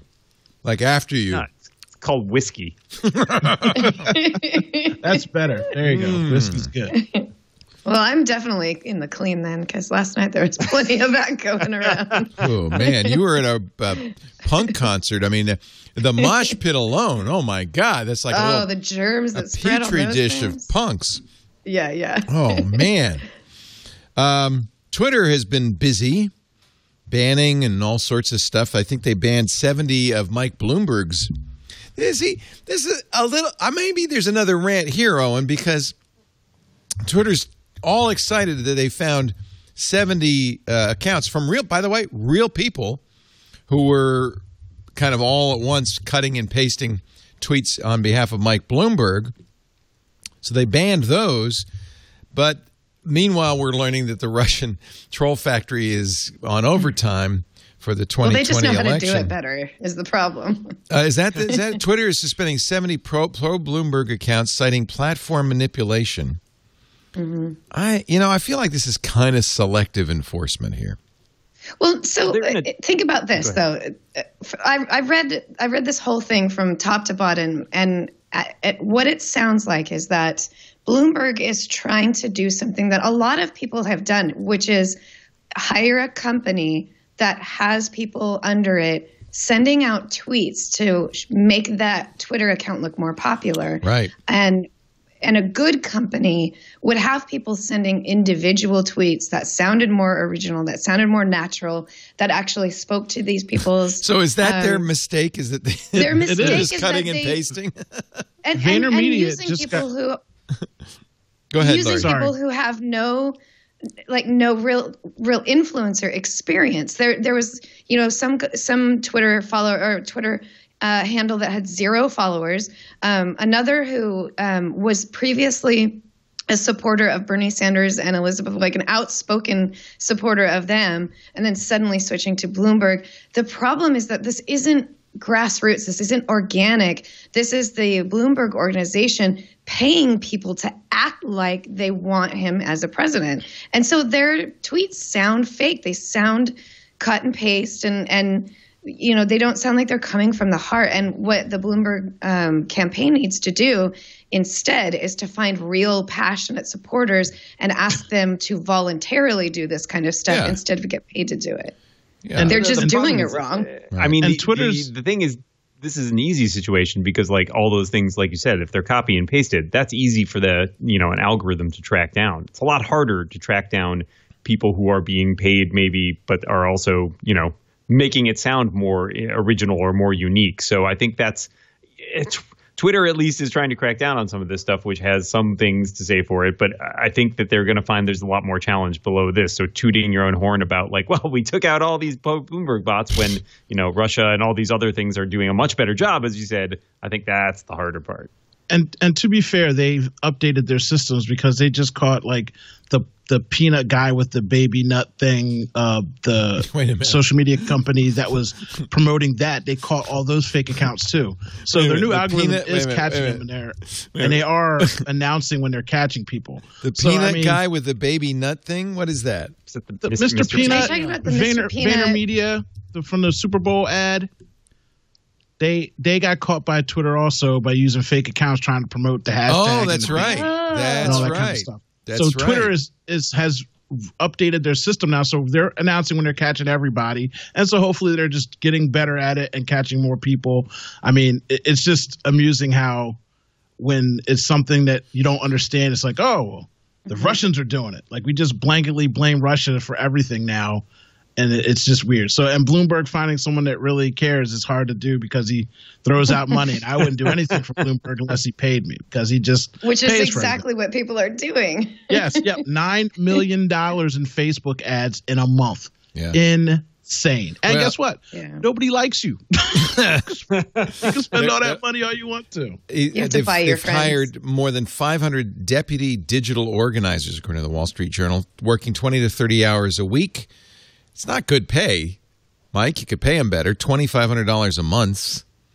And they're expected to promote Bloomberg every week to everyone in their phone contacts by text message. Oh, geez. We're here in California. I know, Lori, you're in Sacramento. We're starting to get inundated because our primary is coming up on March 3rd. And I don't know, have you started getting texts from every candidate? I am. I haven't received any text yet.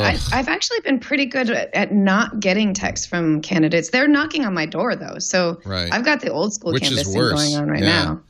I don't know. It's kind of nice. You can actually have a conversation with them a little bit about it. The weird thing is, I don't know how they got my number. I mean, it's not. I think they got my number because I did give it to one candidate. I'm feeling like the candidates are selling their numbers to other candidates now. Or they're getting hacked. The DNC's just tipping in, dabbling, and doing what they want to do. But the fact that you didn't give people a Google Voice number, it shows another thing of you. Okay, then what's the problem? Ain't no problem. I mean, I'm getting texts. You can block that. That ain't no problem.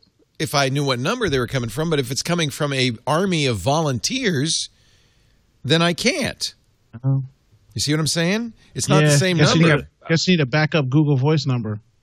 I've only got one or two. I just text them back. I told you never to call me here. Yeah. One of my friends said, "Oh, you got me wrong. I'm voting for Bernie," and they never heard from him again. So, let's take a little break. Lori Gill is here, imore.com. If you like Lori, and who doesn't, you'll see a lot more of her every Tuesday on Mac Break Weekly. And, of course, at imore.com. She's at Appaholic on the Twitter. And her band Sickburn is legendary. You need a whole bunch. We're big in Japan. Yeah, huge in Japan. Also with us, it's his first time with me, but he's been on TWiT before with Jason Snell, Dan Morin. Dan, of course, does a great podcast called Clockwise with Micah Sargent and writes for sixcolors.com. He does a bunch of podcasts. You can tell he's a professional podcaster. He has a Yeti floating from the ceiling. That's how you know. That means you must be a professional podcaster. And our ranter-in-chief, Docto and JJ Stone at IQMZ.com. Anything you want to plug, Owen? Got a new Raising a Ninja podcast coming tomorrow. That's the one you do with your daughter. She is so awesome. Yeah. She's pretty awesome. She's pretty awesome. I am really enjoying watching your journey together. It's a really great podcast. It's fun. Raising a Ninja. Because basically, now we're going to start doing video, by the way, because people wanted to see her expressions and mannerisms. You're not worried about that? Letting people see what she looks like? So, again, part of the whole concept of how I've raised her is she posts on the internet and she doesn't read comments. She doesn't comments on her own stuff. She doesn't look at anything. When we do a show together, she doesn't re-listen to it. She doesn't look at it. She doesn't check it. She doesn't care. But she's all in the moment. So just from me training her about how it's supposed to be, she teaches her friends that. She's got her friends not being into likes or caring about who's looking at what and trying to make the perfect picture. Like she's really good with the internet. And I'm super proud because 2 weeks ago, she got slammed illegally in a wrestling match, and her wrist was basically broken and dangling. And she looked at the coach and she said, "I'm going to keep going." And she got up and she finished the round because she was winning and she didn't want to quit because she didn't want to lose. So she finished the round, goes into the second round, and then the coach called it because he didn't know if her wrist was broken. And the first thing she came up to me, she's like, "Look, I didn't quit. He called it." I'm like, I know. But I can die knowing that my daughter is tough enough to handle her own self mentally and physically, that she's a tough cookie and she's a fighter. So I can pass out on this mic right now and be a happy dad. Oh, that's nice. You are indeed raising a ninja. Owen J.J. Stone. Is that at IQMZ.com? Yes, it's on there. I asked as if I didn't know. Our show today brought to you by CashFly. If you're a podcaster, if you deliver content, if you've got a website, if you've got an app, you need a CDN, a content delivery network, and there is no one better than our CDN, CashFly. That's what we've been on for 10 years now. We're not alone. Microsoft, NFL, Rakuten. We all use it. LG, Ars Technica, because it's faster. It's faster than it's like up like 5 times faster than your HTML delivery mechanism. It's faster than most other CDNs, about 30% faster than their competition. And now with CashFly's new Cache Shield, you're not only going to be faster, you're going to save money. You benefit from a huge reduction in data transfer fees with AWS's S3 and other cloud storage origins by increasing your cache hit ratio to 100%. No matter how big the content, even if it's 4K, it's going to be instantly delivered on any device, anywhere in the world. It's time to step up. It's time to step up and use CashFly. And with their 100% Cache Shield, CashFly's guaranteed availability, you're just golden. I mean, literally a 100% SLA. That's amazing. It reduces origin spend by thousands a month, guarantees 0 cache misses. Your download speeds go up, no buffering, guaranteed availability, highest quality of service. Scale your video streaming to reach global audiences of any size. This network is amazing, and I say that as a happy CashFly user for many, many years. Look, we love CashFly. We know you will too. And so that's why we set this up. If you go to twit.cashfly.com, bring your current CDN bill, bring your usage trends, and see what CashFly can do for you. No hard sell. They're great people, but they can really make a difference. And if you want to find out whether you're overpaying, whether you can get better bandwidth, this is the way to do it. Bring your bill, bring your usage trends to twit.cashfly.com. We love you, CashFly. Thank you so much for your support. We really appreciate it. By the way, it's not just Bloomberg. Get ready. Starting, I guess, in October and leading into Election Day, YouTube homepage will be taken over by the Trump campaign. They're already spending millions and millions of dollars on this. YouTube would not comment on the deal. The takeover, you probably know Owen J.J. Stone. What's a takeover?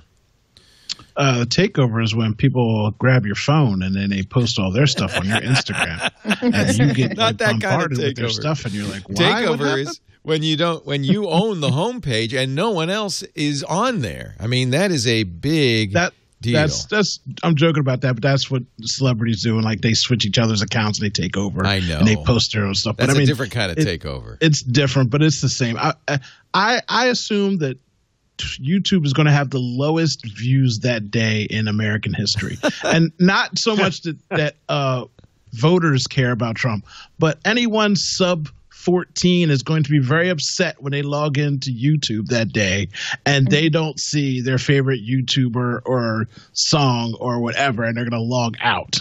It's a huge opportunity. This is why people, my kids will say, well, why does the incumbent have an advantage? This is why. He already knows, the Trump campaign already knows he's the nominee. The Democrats don't know yet. No Democrat's going to buy a YouTube takeover for Election Day. Unless you're Bloomberg. They can't. Maybe Bloomberg, but that would be nuts. Actually, he could buy it and change the message. Got the money. Yep. Yeah, he's got the money. So does the Trump campaign. They may be spending as much as $500 million on digital ads, according to Brad Parscale.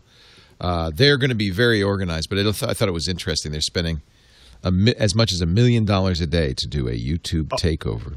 Also, by the way, for all the listeners and viewers, we're not talking politics. We're talking Politech. Okay, this is Politech, baby. I love Politech. That's a great term. So I'm stealing that. I'm stealing that from you. That's great. I'll license it to you, and I expect royalties. But I just wanted our audience to know what was going on. Nothing's free, Uncle Leo. Just so you know, they heard it here first. Politech. How about a delicious minty? That thing is not sanitized. I'm not. Don't you ship that out here. I don't want no parts of that. Hey, we did send you candy once, didn't we? You did send me candy. A big bunch of candy. Popcorns. Oh, you guys love me over there. We do. I love you guys too. We do love you. There is a new, according to Brian Krebs on security, a new extortion campaign, which is, I think, kind of fascinating. Pay up or we'll make Google ban your ads. So the threat is we are going to send so much bot and junk traffic clicking your ads on your website that Google's automated anti-fraud systems will suspend your account for suspicious traffic. Wow. What a clever idea. Next generation. Yeah. Here's an example from one of Krebs on Security's readers who maintains several sites that receive a fair amount of traffic. Here's an email. Very soon, the warning notice from above, which is a Google warning, will appear at the dashboard of your AdSense account undoubtedly. This will happen due to the fact that we are about to flood your site with huge amount of direct bot-generated web traffic with 100% bounce ratio and thousands of IPs in rotation, a nightmare for every AdSense publisher. More also, we'll adjust our sophisticated bots to open an endless cycle with different time duration every AdSense banner which runs on your site.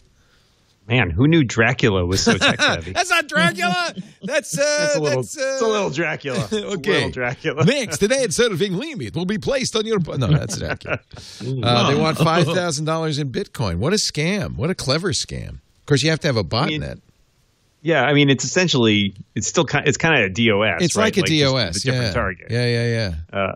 But it's interesting to target the AdSense program because it's where the money is, right? Money. Like it's hitting people in the wallet. That certainly feels painful. Yep. I mean, I'm curious too about just like ad networks in general. Like this has been a bigger and bigger problem for a lot of these ad networks, is dealing with these with not only like the DOS style attacks, but also like the injection of malicious ads. Like I can't count the number of times I've gone to sites where you get these junk ads that start taking over legitimate sites, right? Mm-hmm. Like you'll go to a site that's fairly popular, and somehow the ad networks, get hijacked, and they don't police essentially the kind of content in there, and you get the pop-ups or the things like win a free iPhone or get an Amazon gift certificate, and you can't, especially on a phone, you can't go back, you can't get out. All of a sudden, you've gotten kicked off the site entirely. It's really terrible, and it makes me wonder about the longevity left for digital ad networks, between the fact that payments are getting lower and they're getting attacked more as vectors for these type of things. It seems like it's getting riskier and riskier. It's called demonetization, and you don't want it to happen to you. Remember earlier we were worried that we would get demonetized by putting that deep fake on. Well, Fortnite last week added a Rickroll emote. That's just a week ago.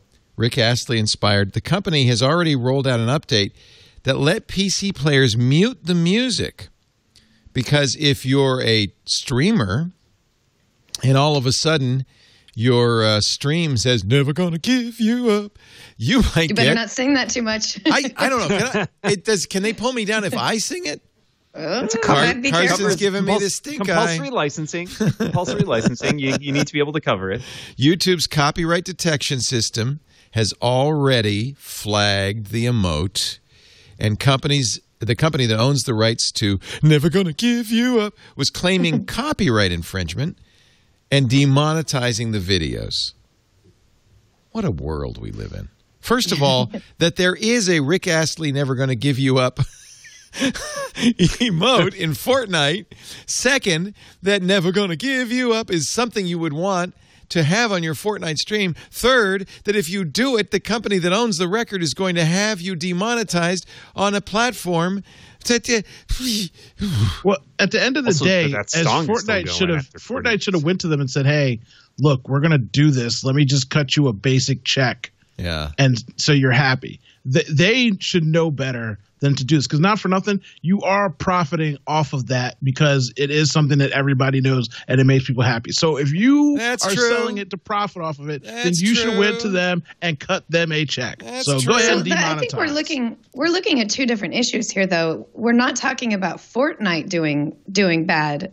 We're talking about people who are streaming. They're just playing the game, and it's not I would have to assume, and I don't know, but I would have to assume that Fortnite did do that. They went and cut that check. And now it's the streamers who are getting in trouble because they didn't. Oh, you're right. And their legal team should have written a better clause and they should have licensed it for all use in all the media now or hereafter ever. They probably got the money for it. But is there a contract for that says not only us, the people who make this video game, but also literally every human being in the world. Placed in all derivative. You could say we want to license it for all derivative works as well. Yeah, sure. Yeah, there's a contract for everything. And all you have to do is say that clip of what you're doing and you encompass it in that. Because you know what's going to happen. Fortnite knows better in general. Yeah. Because they want their stuff streamed, because that's the popular part of the popularity of the game. So someone there should have known better.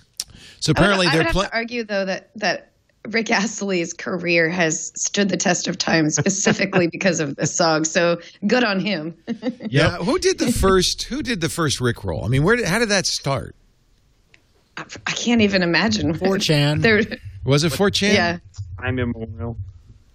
Yeah, it seems like a 4chan-y kind of a thing. Let me Google the first Rickroll. Don't do that. It'll shut your computer down. We don't have time for that. Don't you Google that. Here's a guy on YouTube who says, I did the first Rickroll with proof. Don't play that. We'll be taken down by some guy with an American Airlines box in the background. I thought that was an American Apparel. Oh, I'm sorry, American Apparel. Yeah, this is our new thing. Either way. Whenever we play videos, we're going to play them with 50% transparency. And then no algorithm could ever detect that. This is like it just said a reverse CAPTCHA for algorithms. It's an algorithm CAPTCHA. The bots can't see. You're going to just find all the supernatural people tracking down the ghosts. This video is haunted. That's my ghost, man. I want money. Actually, what this has done is add a feature to Fortnite. They tweeted this, where you can now, in the settings, you could switch off all audio from licensed emotes. If you're a content creator, you can select this option to avoid playing licensed music from emotes. This setting does not apply to event playlists that feature content that is licensed, like concerts. So it mutes it so that you can do the emote, but you won't get the never gonna give you up, never gonna let you down. Let's do a test. Never gonna. Is Carson ringing his fist right now? Yeah, Carson. I'm just doing this to make Carson crazy. All right, let's take a little break. And then there were a number of passings this week, and we're going to talk about those. Our show today, as always, brought to you from the TWiT LastPass studios. We're mighty proud of our relationship with LastPass. In fact, we're going to be at RSA. I may be wearing a full-body bunny suit and a gas mask, but we're going to be at RSA, and we're going to be hosting the LastPass party at Bourbon and Branch. This is such a fun party. We've done this last 3 years in a row, and it's so much fun. We invite anybody who's going to RSA to come to our party. I do want to mention LastPass, because not only do they host the studio and are they throwing a great party at RSA, but they are the password manager I use and have used for 10 years running. And everybody should use. We use it here at TWiT. Every business should use this.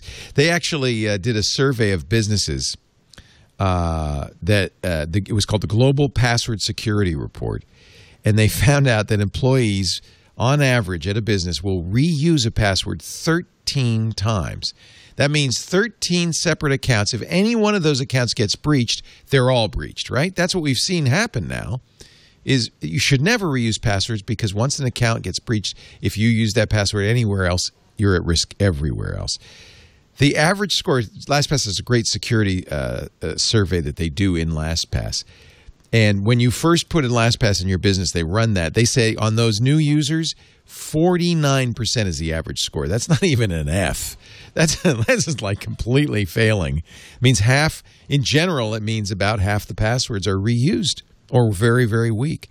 The good news is LastPass makes it easy to fix it. And from then on, you use strong, unique passwords everywhere you go. LastPass keeps track.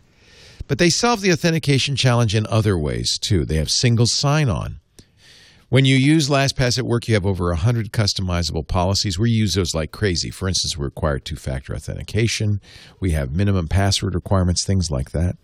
They have lots of other features. MFA, multi-factor authentication. They can guarantee that an employee is actually who they say they are. MFA is brilliant. Uses geolocation, IP address, and other things to really verify, in addition to the password and the second factor and everything else, to really verify that person is the person. And remember, you're giving your employees access to your bank accounts, your databases, your website. I mean, they have the keys to the kingdom. You want to make sure they're logging in securely. But it doesn't have to be painful. Just give them the LastPass browser extension and start solving your access and authentication challenges.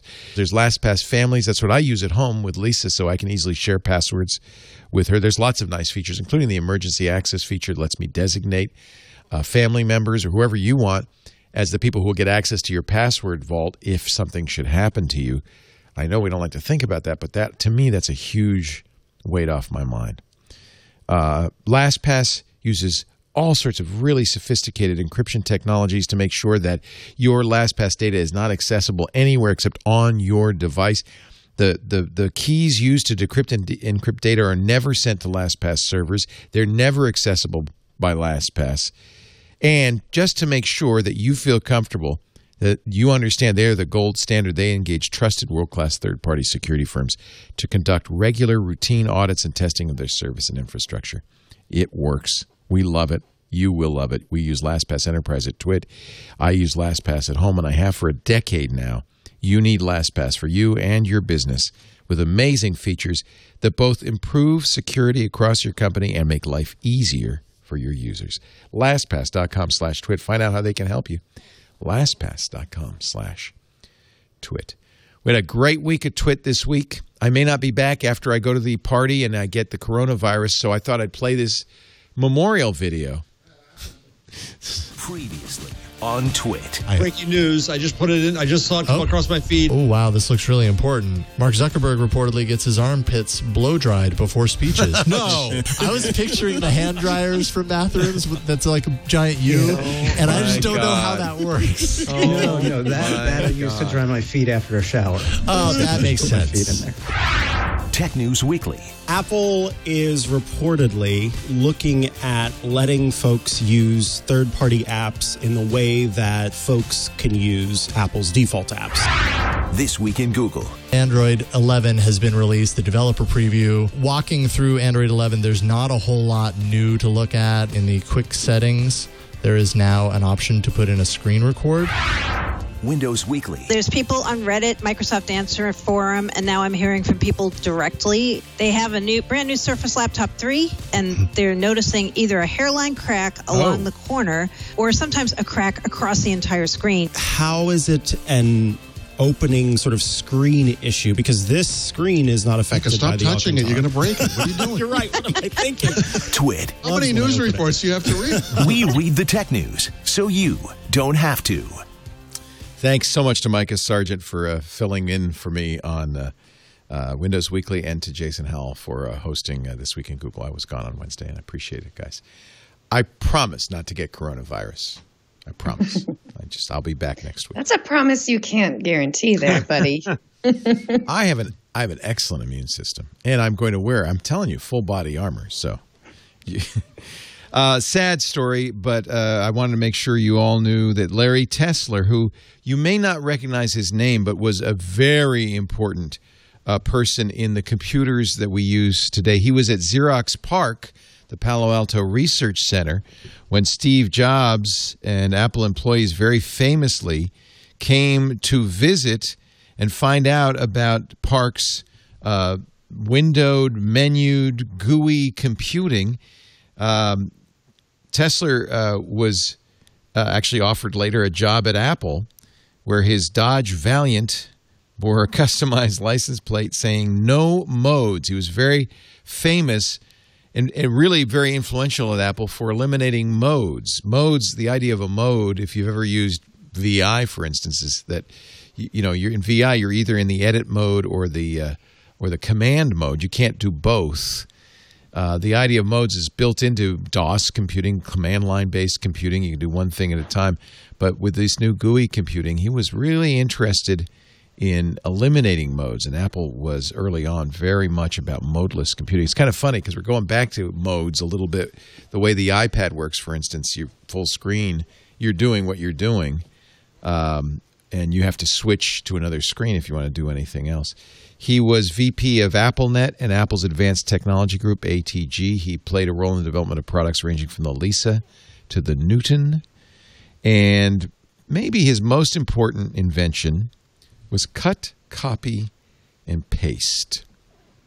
Without Larry Tesler, we'd have to call him something else. I think we would have come up with that sometime eventually, but he's the guy who's credited with cut, copy, and paste. Larry Tesler passed away this week at the age of 74. Another big name in computing, but the name you may not recognize, Bert Sutherland, also passed away this week. He was a computer scientist, longtime manager of the Sun Microsystem Labs, the System Science Laboratory at Xerox PARC, and the Computer Science Division of Bolt, Beranek, and Newman, where he helped develop what was eventually to become the Internet. He participated in the creation of the personal computer, microprocessors, Smalltalk, Java, and the Internet. It's kind of amazing, these guys who are in the early days of this stuff, how much they could influence. His brother Ivan Sutherland and Carver Mead and Lynn Conway developed VLSI, very large-scale integrated circuits, at the California Institute of Technology. Pretty cool. So another farewell to Bert Sutherland, legend in computing. He was 83 when he passed away in his Mountain View home. I don't like to end on a sad note. Let me think of something fun. How about 40 years of Photoshop, 30 years of Photoshop? And in order to celebrate, and how it brought us the deep fakes. Without it, there would be no without deep fakes. Photoshop, we wouldn't be where we are today with deep fakes. New iPad Thank and you, Mac Adobe. features coming to Photoshop. Photoshop 1.0 came out February 19th, 1990 on Mac System 6.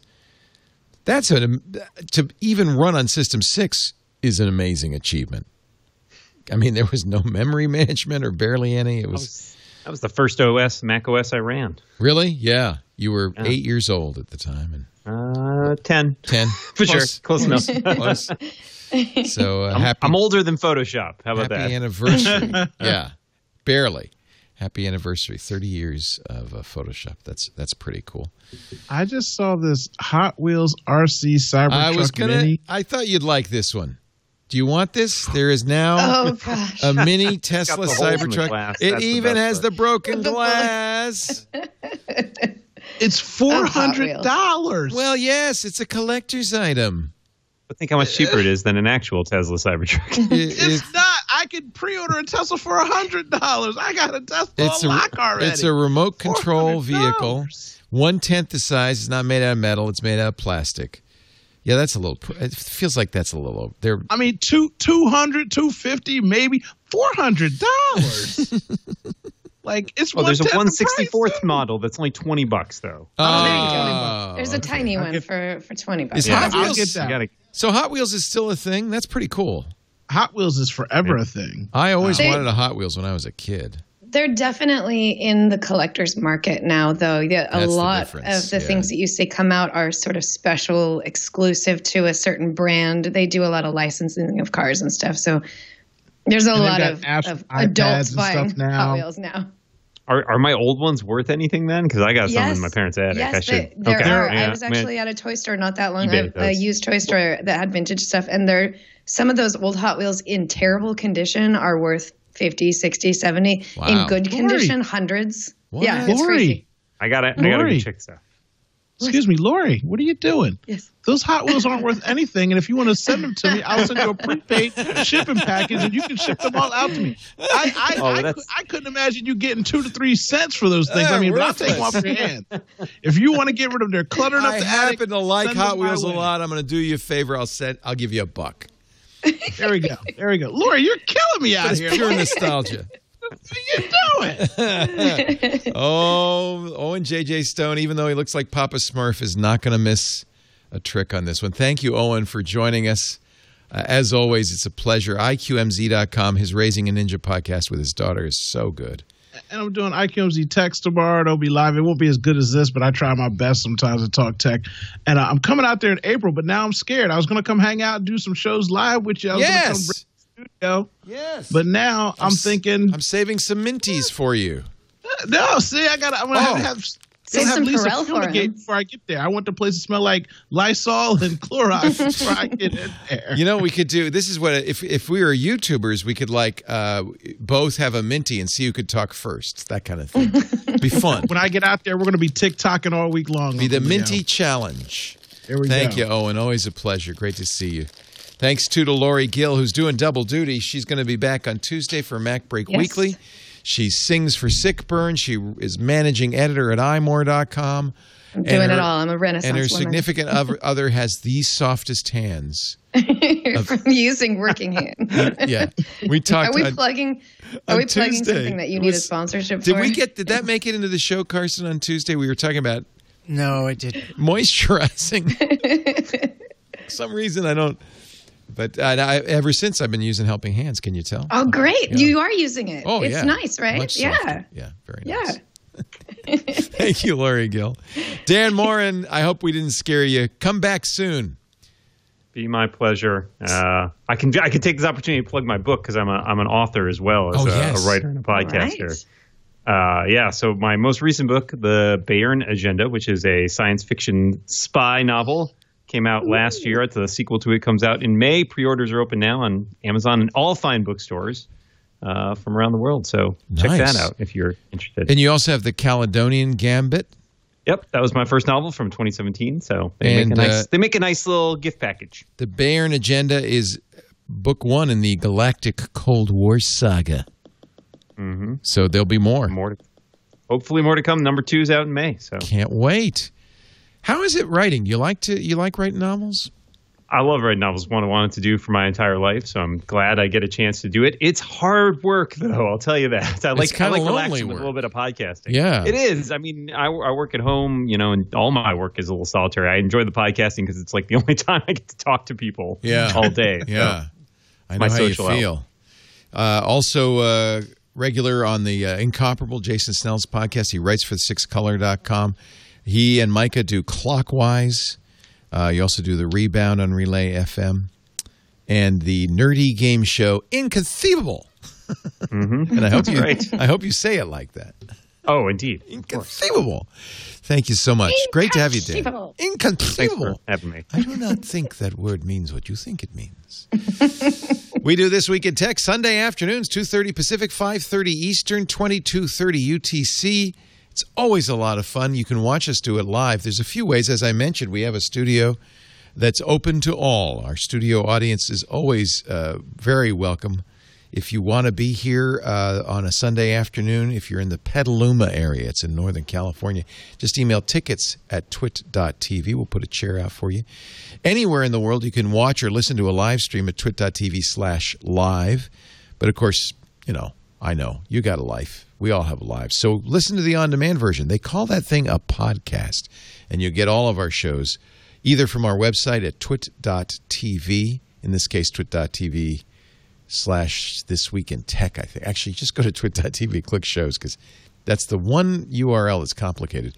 You can also subscribe. In fact, you would do me a favor. Subscribe to your audio or video on your favorite podcast player. That way you'll get it every week, and they'll get a little signal that, hey, maybe this show isn't dead. So, that's always good. So that was a little more negative than I planned. Subscribe in your favorite podcast. We would love to see you at Bourbon and Branch on Wednesday. And I don't think anybody needs to wear a mask. No, it's just a nice bunch of people. but keep your hands off. They have very nice food. Please use tongs. Thank you, everybody. We'll see you next time.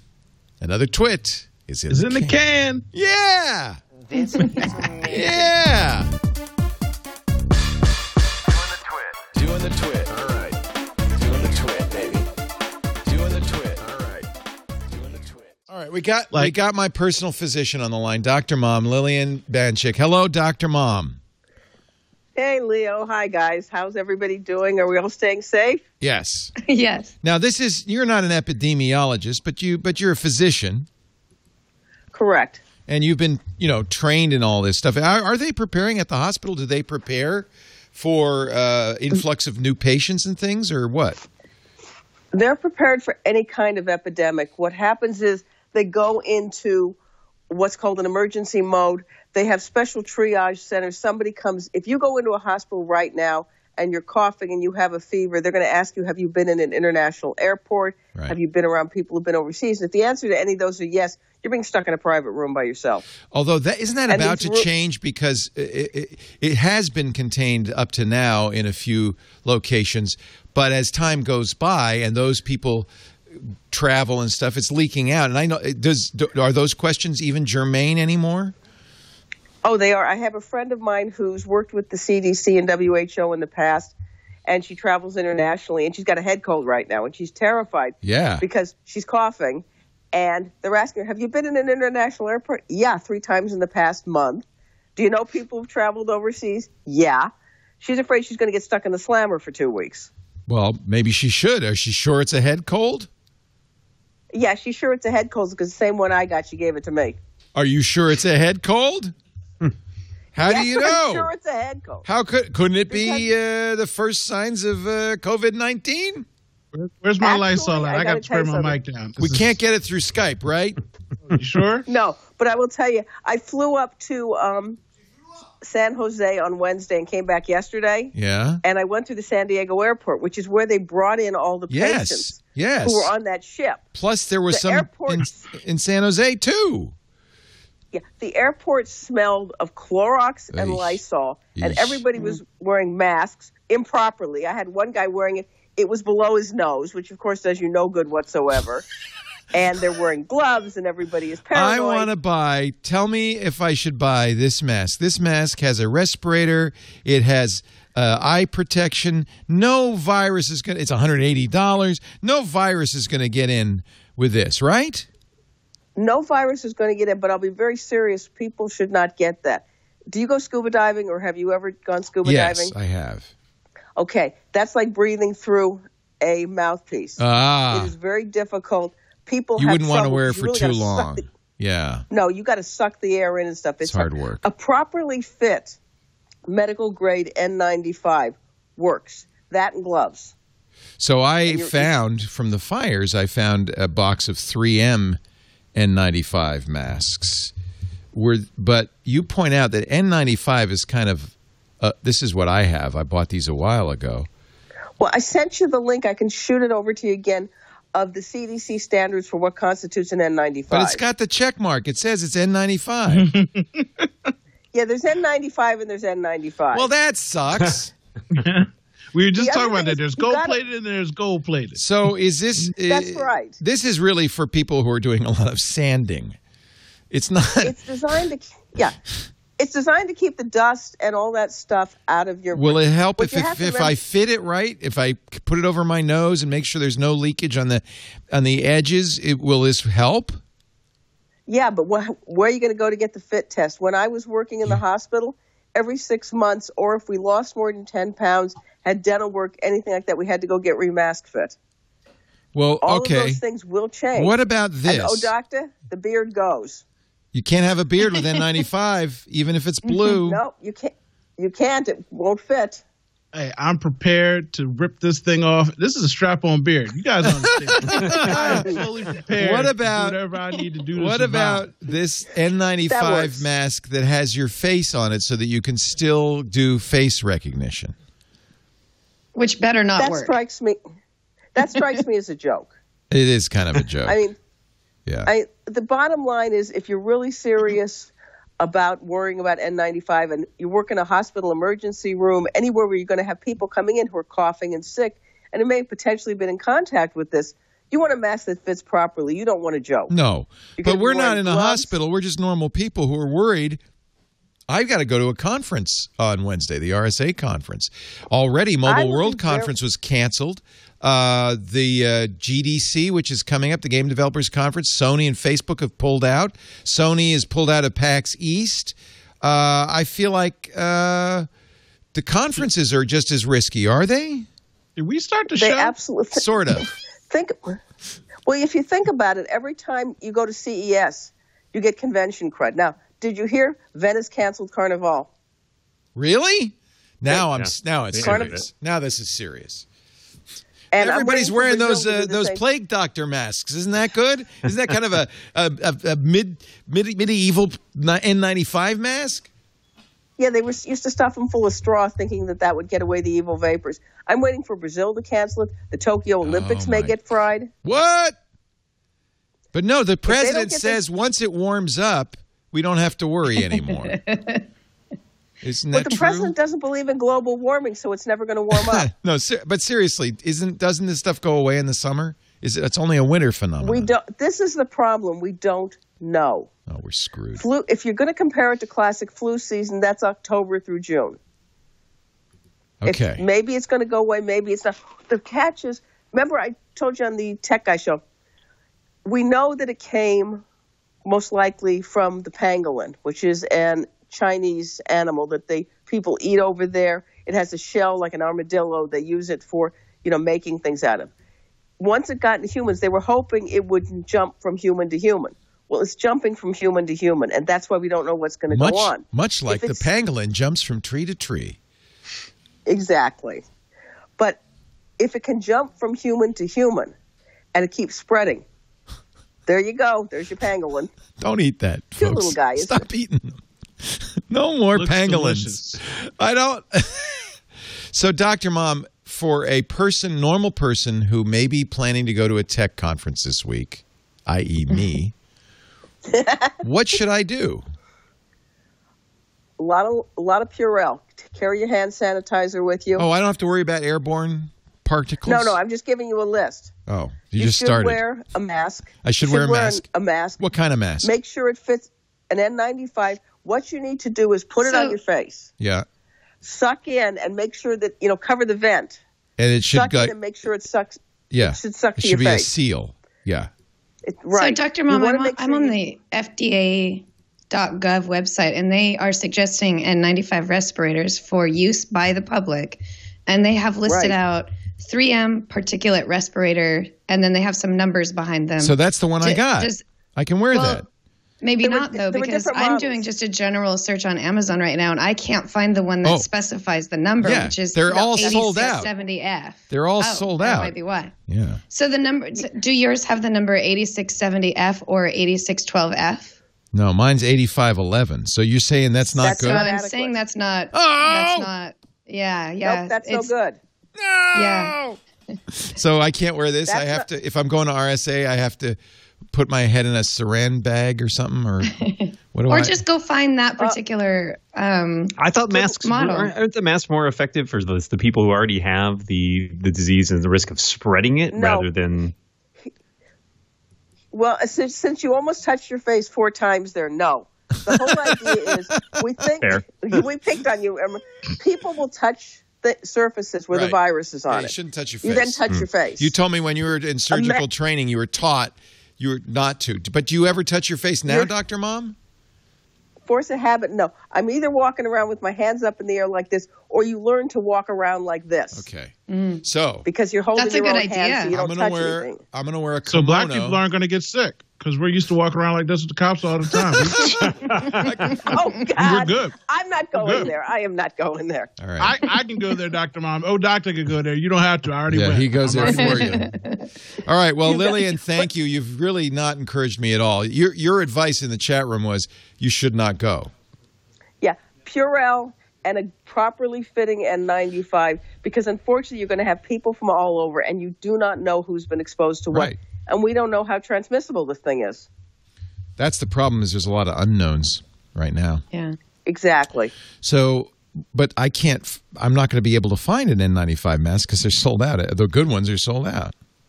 The hospital. Well, if you don't go on Amazon, maybe you can find it in a better, like something more like medical specific or something like that. No, that's your problem. As I said, I have friends who work with the CDC, WHO, and such. And one friend of mine who actually used to go into the caves in Kazakhstan and smuggle in vaccines to the kids. And she says, you can't get the real ones right now for love or money. In other words, the hospitals have them. They are hoarding them. What they do is in the hospitals, they'll put you into a negative pressure room where you sit in the room and all the air is sucked in and then out through a HEPA filter. So anything that you breathe in there doesn't get out to the rest of the people. So you go into negative pressure. Wait a minute. My 8511 is okay.